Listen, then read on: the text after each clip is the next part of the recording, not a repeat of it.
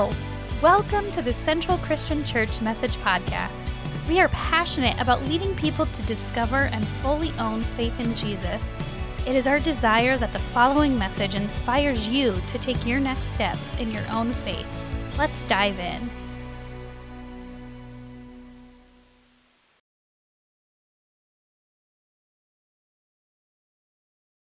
Everybody, and welcome wherever you are on any of our sites. Welcome to those of you who are watching this online. And it's spring break week in Arizona. And if you remember being a kid, that was an absolute highlight. Can I get an amen? Okay, that was as weak as it could. So you didn't like spring break at all, right? And as you became an adult, you like it less?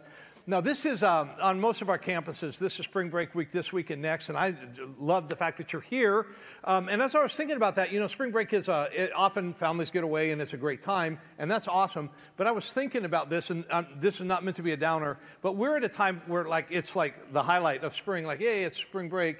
And then I was thinking about what's going on in the world, and obviously thinking about the plight of the Ukrainian people. And I thought, you know, this would be a really good time for us to just pause. We've done this every week, but I want to do it right now.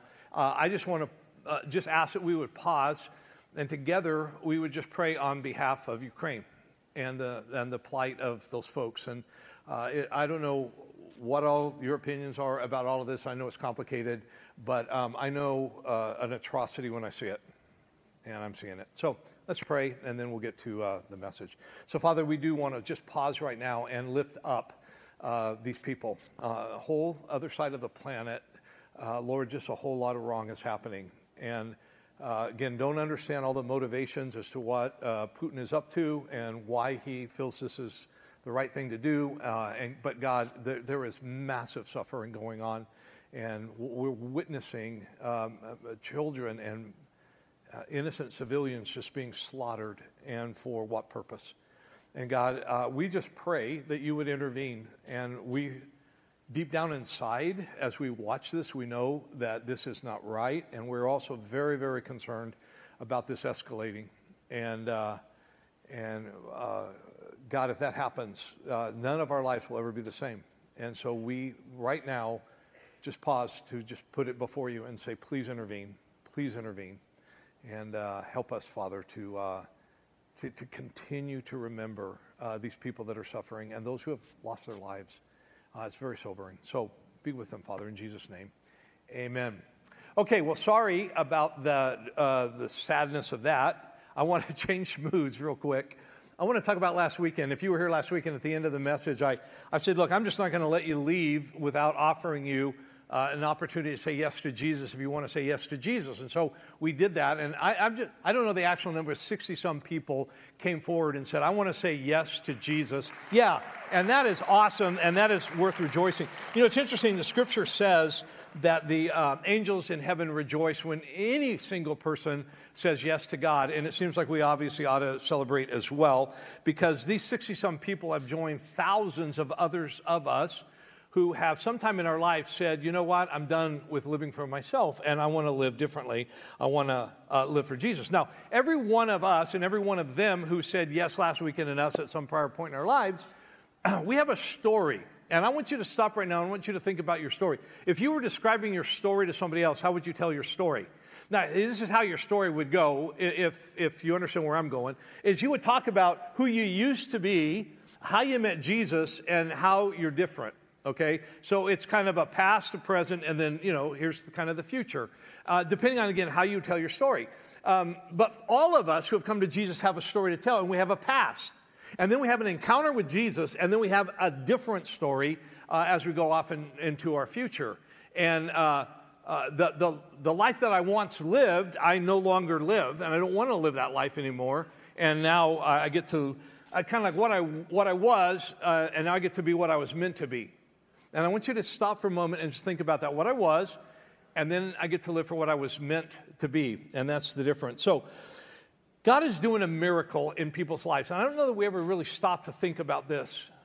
If you are walking with Jesus, you are a walking miracle. And I want you to understand, I don't mean this in any boastful way, I am a walking miracle. See, the greatest thing I could tell you about my life is nothing to do with me, it's everything to do with Jesus.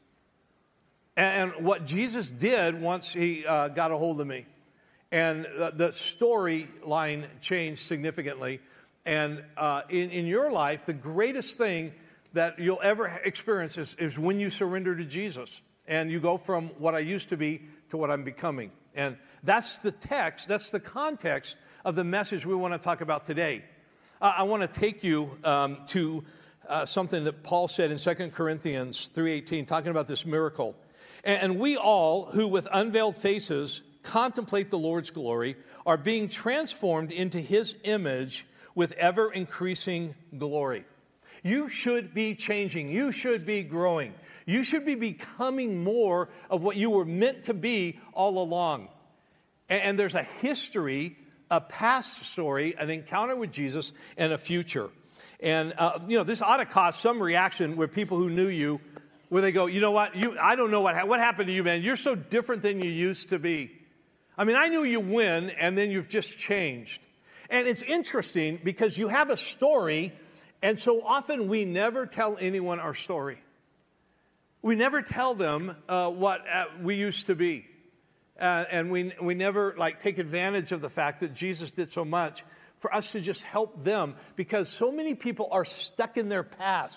Please hear me. So many people are stuck in their past, and they're so longing for something more. And we had a story to tell, but we didn't tell. By the way, the Apostle Peter was very, very clear. Let me remind you of what he said. 1 Peter 3:15 says, "But in your hearts set apart Christ as Lord. Always be prepared, always, to give an answer to anyone who asks you to give the reason for the hope that you have."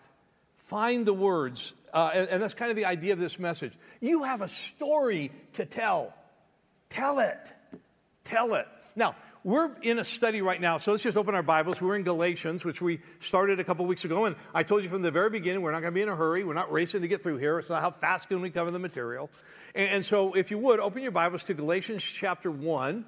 We've titled the series, Set Free to Live Free, as kind of the master theme that we're developing each and every week. And so Set Free to Live Free is kind of the idea. And this study is a study of a number of things. It's a study about the grace of God. It's about freedom in Christ. It's about getting your eyes on God and keeping your eyes on God and taking your cues from Him. And we're going to just keep working our way through this. Now, let me just quickly review, if you haven't been with us, what we've talked about. And I'll do this very, very fast. This letter is from the Apostle Paul to churches in an area called Galatia. Galatia in their day is Turkey in our day. And Paul has planted these churches, and then he left them, and then they were kind of established. And so 3 to 6 months later, he got word that there was a problem. Now, I need to digress for just a moment. I want to remind you about something about the Apostle Paul. He was intense. And all of us know intense people, and I are one of them. But intense people have just a driving passion that literally, so it defines them. Paul had a number of things that defined him. Number one was he was a church planter. He planted churches everywhere he went. He would bring people into a relationship with Jesus and then structure them so that they could thrive. He was a passionate theologian. He wrote 2/3 of the New Testament of the Bible. This guy was prolific, all right? He was an apologist for the faith. What does that mean? It means he would defend the faith to anyone who would take it on. And so you see this intensity in him. But anyway, so all of this passion he puts into these churches that he plants in this region called Galatia, and then he leaves them, and then people from the outside came in and started winning them over to a different way of thinking. They basically turned them away from what Paul had taught them to something they were teaching them. And Paul got word of what they were doing, and that is why he writes the letter to these people. How can you let go of what you had for what they offer you? And what were they offering them?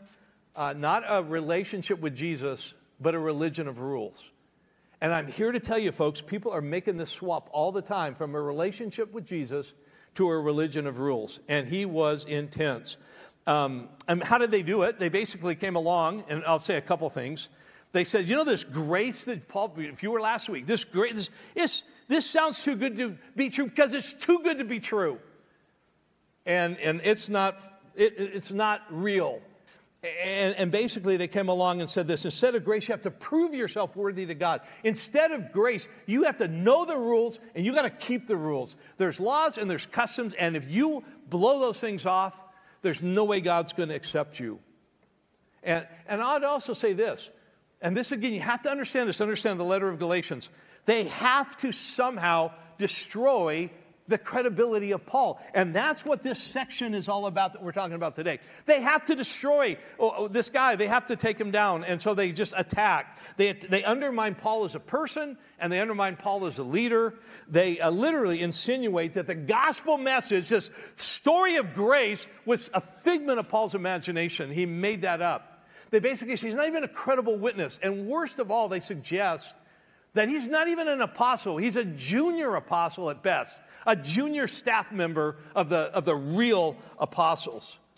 And so what we have in our text today is Paul's response, where he's basically saying, stop, just a moment. And remember how it began. Paul, an apostle of Jesus Christ. And they're attacking him. And he's got to give a response. He's going to tell his story. And that's what we're going to look at. So, in Galatians chapter 1, we're going to do what we do each week. And that is we're just going to take a little section and just kind of look at it a little bit more closely. So, we're going to look at verses 11 down to 24 at the end of the chapter. But we're looking at them in little chunks. And it'll go quick. So, here we go. Galatians chapter 1, verse 11 and 12 starts his defense. Okay? It starts his defense because they're literally saying he's not credible. It says this: I want you to know, brothers and sisters, that the gospel I preached is not of human origin. I did not receive it from any man, nor was I taught it. Rather, I received it by revelation of Jesus Christ. Folks, this is huge. They're saying you're just spewing stuff you've made up. You just created this, or whatever, wherever source you got this, it's not for real. And what he's saying is, I need you to understand something. What I got, what I've given you, what I preached last weekend, if you were here, that is from Jesus Christ. Even though there's lots of people that say that cannot be real, that sounds just too good to be true. And Paul goes, it is true. Now, here's what we got to do. So leave yourself in Galatians chapter 1 and flip over to the book of Acts. Go to the left and find the book of Acts. And I want to show you something. I just need to teach you something so you can understand your Bible better. Because here's what you need to understand. Jesus, when he was walking on the earth, prior to Paul, he chose 12 apostles, all right? Now, these were not disciples. Disciples are followers. Apostles were the designated leaders. There were 12 tribes of Israel, and so Jesus chose the number 12, and the idea was this is the ministry to Israel, these 12. And yet what happened is one of the 12 did something atrocious, and you know what he did. Judas Iscariot sold out Jesus. And he literally led the religious people to where Jesus was so that they could capture him and ultimately have him crucified. And he did this for 30 pieces of silver. That was the whole point. He did it to profit himself. He absolutely regretted it once he had done it. But here's what happens. He commits suicide. I don't know if you know this. He commits suicide, and it's a tragedy. But now there's 11, and there were supposed to be 12. Now, I need to show you this to explain what's happening with Paul. Okay, so let's pick this up. I'm going to read fast, okay? So I'm going to be in Acts chapter 1, and I'm going to pick it up from verse 12. We're just going to fly. Just if you can follow along or you can just listen, all right? So Jesus rises from the dead. He appears to people, and then he ascends up into heaven. That's Acts chapter 1, all right? Now, I'm in chapter 1. I'm a little farther down. Then the apostles returned to Jerusalem from the hill called the Mount of Olives, a Sabbath day walk from the city. Now, when they arrived, they went upstairs to the room where they were staying. Now, those present were Peter, John, James, and Andrew, Philip and Thomas, Bartholomew and Matthew, James the son of Alphaeus and Simon the Zealot, and Judas, son of James, not Judas Iscariot. Now, they all joined together constantly in prayer, along with all the women, and Mary, the mother of Jesus, and with his brothers, Jesus' brothers, which he had brothers. In those days, Peter stood up among the believers, a group numbering about 120, and said, brothers and sisters, the scripture had to be fulfilled in which the Holy Spirit spoke long ago through David concerning Judas, who served as a guide for those who arrested Jesus. He was one of our number and shared in our ministry. With the payment With the payment he received for his wickedness, Judas bought a field, and there he fell headlong. His body burst open, and all his intestines spilled out. Sorry for the graphic nature, but don't ever say the Bible doesn't say it as it is, all right? Everyone in Jerusalem heard about this, and they called that field in their language Akeldama, which is filled to blood.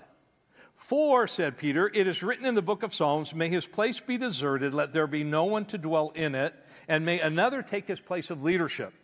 Therefore, it is necessary to choose one of the men who have been with us the whole time the Lord Jesus was living among us, beginning from John's baptism to the time when Jesus was taken up from us. For one of these must become a witness with us of his resurrection. So they nominated two men, Paul's not in this equation. Paul is not even a believer in Jesus at this point. So they nominated two men, Joseph called Barsabbas, also known as Justus, and Matthias. Then they prayed, Lord, you know everyone's heart. Show us which of these two you have chosen to take over the apostolic ministry, which Judas left to go where he belongs. Then they cast lots, and the lot fell to Matthias. So he was added to the 11 apostles. Now, this is very, very important because the 11 now become 12 again, and their mission is literally the people of Israel. And you go, well, see, Paul's not an apostle, except that when you get to the book of Galatians, which is where we are, I want you to look at chapter 1, verse 1. Paul, an apostle, sent not from men, nor by a man, but by Jesus Christ. So what he's saying is, I have encountered Jesus personally in my story, and he has given me a task, and I'm going for it. And you'll see that. Now, the good news was Paul wasn't left as he was, and he became somebody he never was. Now, let's go to Galatians chapter 1, verse 13. Okay, so he's basically saying, guys, I'm an apostle, not by the will of men. That wasn't a council that gathered together that nominated me. They cast lots, and God appointed me as an apostle. This is what you need to know. So Galatians 1:13 on down, he said this, for you have heard of my previous way of life in Judaism, how intensely I persecuted the church of God and tried to destroy it. I was advancing in Judaism beyond many of my own age. And remember, Judaism is this group over here. This is this Old Testament, keep all the rules, keep all the laws. He was a very good Jew, and he was a part of an elite group called the Pharisees. And so I was advancing in Judaism beyond many of my own age among my people and was extremely zealous for the traditions of my fathers. But when God, now I want you to note those three words. Those three words are the transition point of our lives. Your life and my life. Your story and my story. Paul's story. But when God. But when God. All right? Don't forget those three words. But when God, who set me apart from my mother's womb and called me by his grace, was pleased to reveal his Son in me so that I might preach him among the Gentiles. My immediate response was not to consult any human being. I did not go up to Jerusalem to see those who were apostles before I was, but I went into Arabia, and later I returned to Damascus. Okay, there's a whole lot in here. Let me go quick.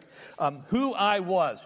I was intense about destroying the church. I was intense about ruining this thing that Jesus started. I wanted to see it disappear. And the word destroy is where we get the word destruction. I want you to think of the idea of sacking a city. I want you to think of Kiev. I want you to think of scorched earth. That is what he says. That was my frame of mind. I will scorch earth the church. I will destroy it in every way I can. But when God, and that's the transition, but when God. Paul wasn't asking for God. Paul wasn't anticipating God. Paul wasn't deserving of God. Just like you and me. But when God acted, everything changed. He revealed himself to me, Paul says. I was saved. I was set apart by grace. And a transition has taken place. Here's what you need to know. Paul was earlier in his life, and don't miss this, he was a passionate church persecutor who became a passionate church planter. And you can't go more extreme than that. And he's saying, here's the point. Man had nothing to do with this. This was not because I hung out with the apostles. This was not because I got voted in. Because I encountered Jesus Christ and he transformed my life. But when God. And here's what I want you to think about in your story. Who were you before you met Christ? You're, BC. And who have you become since you had that encounter?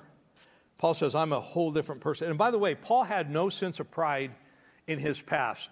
Now, he certainly knew he had it made over here. But when he came to faith in Jesus and he became a part of the church, can you imagine living with the pain of what you've done? The remorse? You killed people who now, you destroyed churches, and now you've given your life to planning churches. He says this in 1 Timothy. He was saying this to a young guy that he was mentoring. This is 1:16. But for that very reason, I was shown mercy, so that in me, the worst of sinners, Christ Jesus might display his unlimited patience as an example for those who would believe on him and receive eternal life.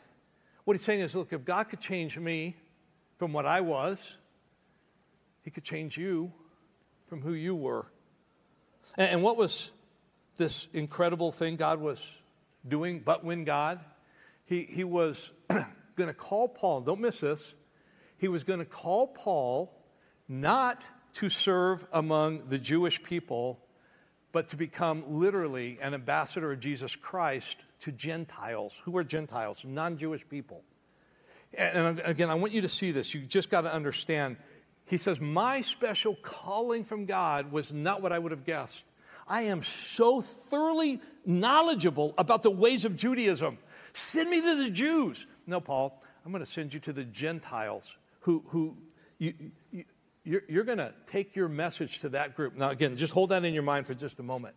Because in the book of Acts, time after time after time, you see Paul appearing before the Gentiles. You see his testimony. He gives it in Acts 9. He gives his testimony in Acts 22. He gives his testimony in Acts 26. He gave his testimony right here. We just read it. My former life, this is who I was. He is telling everybody everything. Because the greatest story, and listen carefully, the greatest story of what God has done is the story of what he's done in you.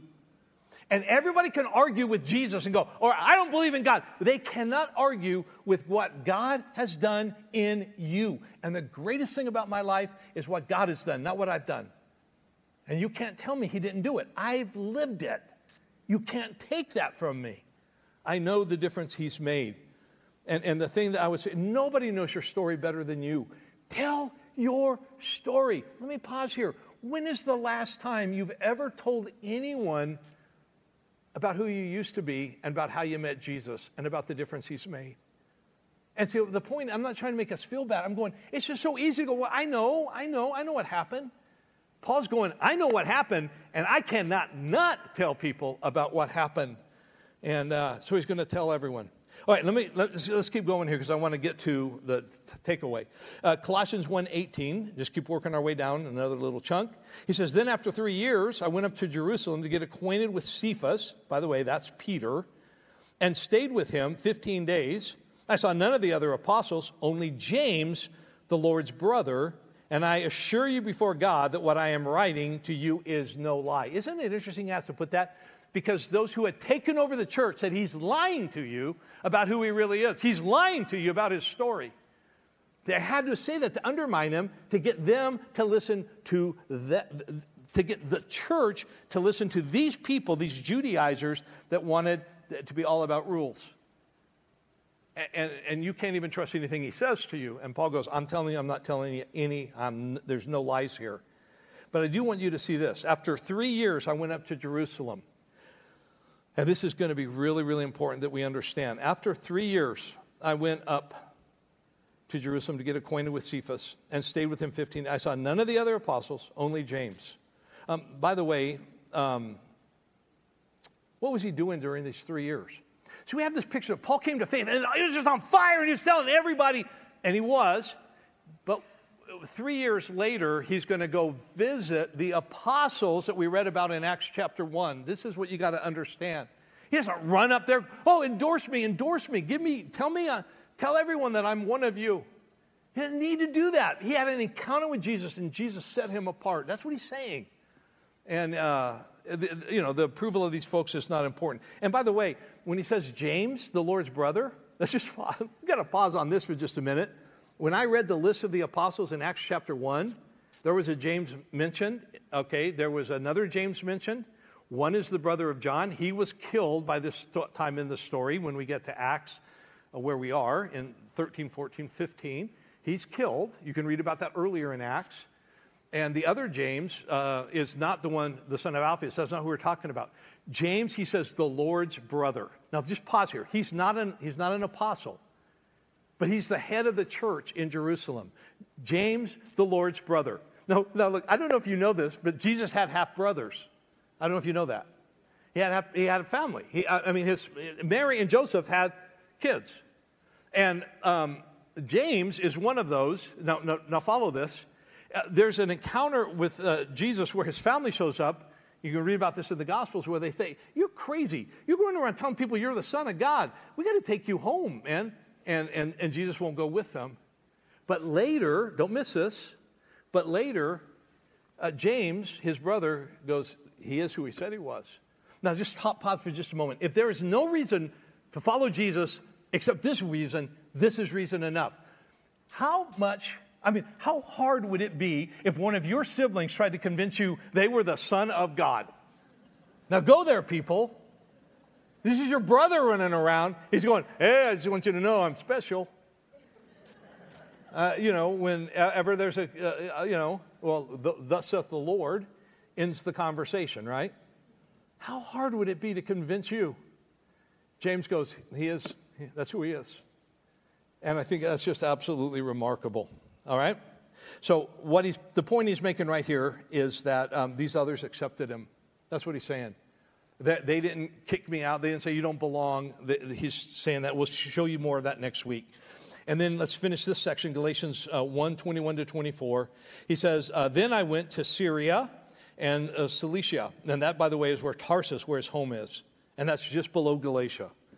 I was personally unknown to the churches of Judea that are in Christ. They only heard the report. The man who formerly persecuted us is now preaching the faith he once tried to destroy. And they praise God because of me. And so what he's trying to say is, look, I don't have the endorsement of a whole bunch of people. I don't need the endorsement.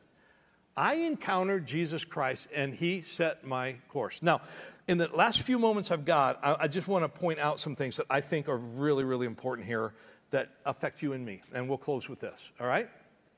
I want you to see this, all right? But when God, I want you to go back to those words, but when God, who set me apart from my mother's womb, called me in grace. But when God, who set me apart from my... Wait, what do you mean, set you apart from your mother's womb? Well, when were you in your mother's womb? Well, that goes way back, right? I mean, that goes way back because that's kind of like the beginning. Well, actually, it's the beginning before the beginning because you would say your life began when you were born, but the beginning of the beginning is when you were conceived. And you understand what he's saying? But when God, who set me apart in my mother's womb, but God had a purpose for my life before I was even here. But when God. Now, I just pause here and I want you to think about your life. Could it be possible that this story of your life, from the very beginning, God's known it? And that your past, he was fully aware it would be your past? And that encounter that you had with him, if you've come to faith with him, he knew about. And that he knew how he was going to use your past to give you purpose for your future. Just think with me. Because that's what he's saying to Paul. Paul, you think it was just a coincidence that you were born into this Judaism? You were born into the faith? You think it's a coincidence you became a Pharisee? You think it was a coincidence that you studied under Gamaliel, this prominent rabbi? You think all that was just a coincidence? To you and me, you think it's just a coincidence you were born, when you were born, where you were born, to whom you were born, how you were born? You think all that just happened? Could it be possible you were designed and created and gifted and equipped for something that was going to come later on in your story than your birth? Because we look at the first part of our story and go, yeah, this is what happened. That's not your story. That's the beginning of your story. A transition when you meet Jesus, but when God, and then your future. Now, stay with us, all right? Jeremiah chapter 1, verse 4 says this. The word of the Lord came to me saying, before I formed you in the womb, I knew you. Before you were born, I set you apart. I appointed you as a prophet to the nations. Ah, sovereign Lord, I said, I don't even know how to speak. I'm only a child. But the Lord said to me, do not say I am only a child. You must go to everyone I send you to and say whatever I command you. Do not be afraid of them, for I am with you and will rescue you, declares the Lord. Now, understand what's going on? God's calling Jeremiah, and Jeremiah's going, oh God, I'm inadequate in every capacity. I'm young. I'm just a kid. I don't even know how to speak, man. I get my tongue tangled every time I try to talk, and it just comes out wrong. And I'm just not.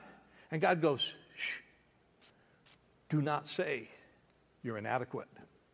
From before you were born, I set you apart for the purpose of testifying on my behalf. Oh, you were designed for that. You were created for that. You were equipped for that. You were gifted for that. Now, what about Paul?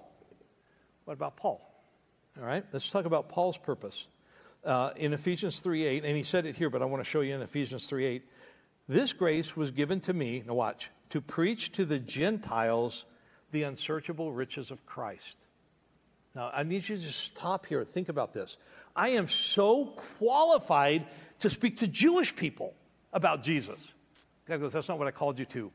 I want you to go into Asia and Asia Minor, and I want you to go to Europe, and I want you to make these missionary journeys where you tell people who know nothing about Jewish customs. I want you to go tell them about this incredible thing called grace. I want you to go teach them. Because I called you for that purpose. Stay with it. What? A coincidence you were born in a Jewish family, a coincidence you were trained under Gamaliel, who happened to be the grandson of Hillel, one of the most prominent of all rabbis. A coincidence that you have this passion for theology. You have this passion to involve yourself in like what your faith is about. That's just a coincidence. Now let me talk about you for just a moment. What is in your story that you've just written off as, that was for nothing. That was a waste. See, we all came from something. You have a journey. And what you were before, you can look at it and you go, it's worthless. It's absolutely worthless. God's going, no, one. That's what I used to prepare you for the purpose for which I created you. That's what I used to prepare you for the purpose for which I created you. That's your past. But when God, everything changes and you go off into the future. Somebody said this, there's two incredibly important days in your life. The day you were born and the day you figure out why you were born. Why were you born? I want to show you one more thing and I'm going to be done. I want to point out that the Apostle Paul, who had all of this intensity and all of this wisdom and all of this knowledge and all of this history, comes to faith in Jesus and he says, and then I spent 3 years in the wilderness. Now, what was he doing in the wilderness? Where was the wilderness? He said in Arabia. I went to Arabia. Now, that's not Saudi Arabia. That can mean a number of places. He went out into the wilderness. What was he doing in the wilderness? Here's what he was doing. Listen carefully. He was trying to figure out, how does my past, but when God changed me to the future, what does my past have to do with my future? It's fascinating to me that God usually sends us in the wilderness before he points out our purpose. Stay with me. Moses was born. He was put in a basket on the Nile. He was fetched out of the river by Pharaoh's daughter. He was raised in Pharaoh's house as literally the son of Pharaoh. He was educated. He was educated in the highest schools in Egypt. He lived literally in the Pharaoh's palace because of the good luck of being plucked out of the river by Pharaoh's daughter. And man, he was so ready to go after 40 years.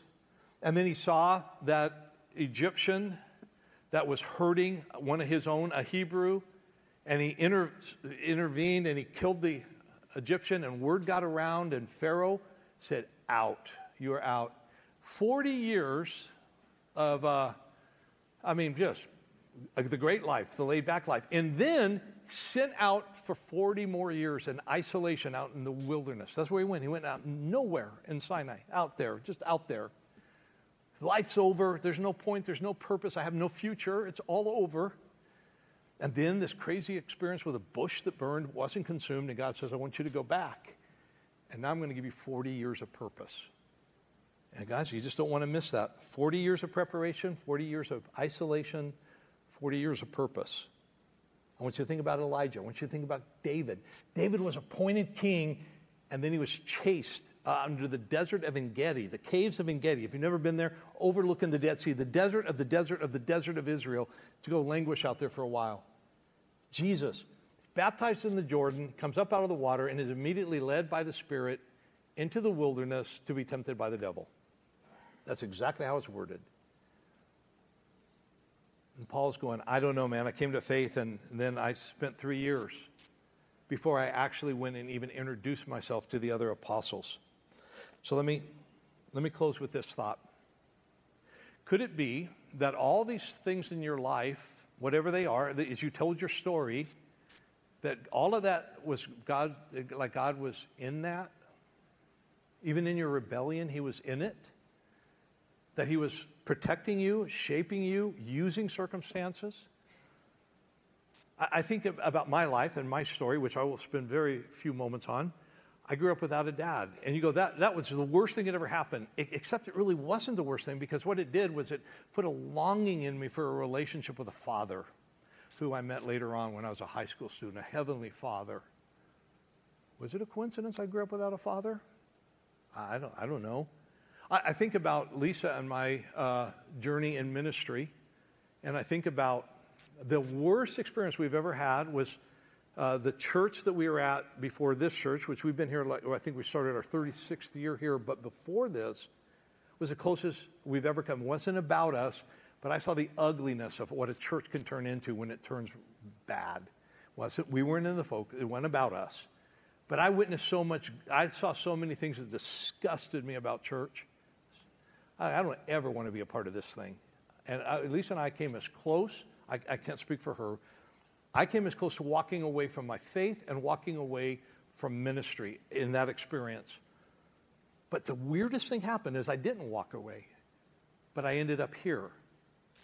And I can tell you, while I couldn't see it at the time, I can look back on it, and I can tell you with crystal clear vision why God put me through the wilderness, why he put us through the wilderness. Because this was what I was being prepared for. Now, enough about me. Let me close talking about you. Do you think it's just a coincidence you're here? You think it's a coincidence that your story has taken the first chapters that it's taken, and then if you've come to faith in Jesus, you think it's just a coincidence? You think God uses your past to prepare you for your purpose? What's your purpose? I don't know the answer to that. I certainly know this. You have a story to tell. When's the last time you told it?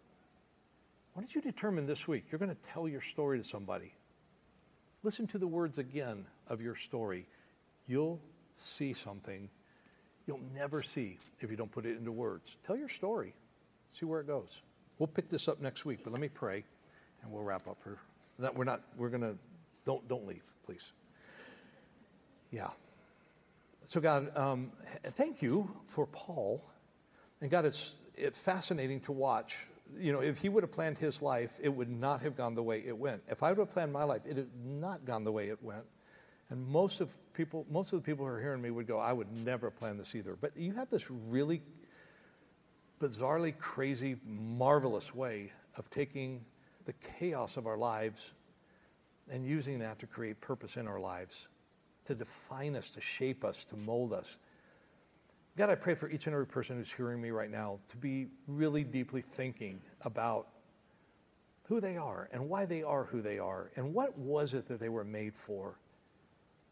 And God, if we could all discover that and just live within our purpose, we would have so much passion for life. So God, cause us to think about this, cause us to think deeply. And in this I pray in Jesus' name. Amen. Thank you, guys.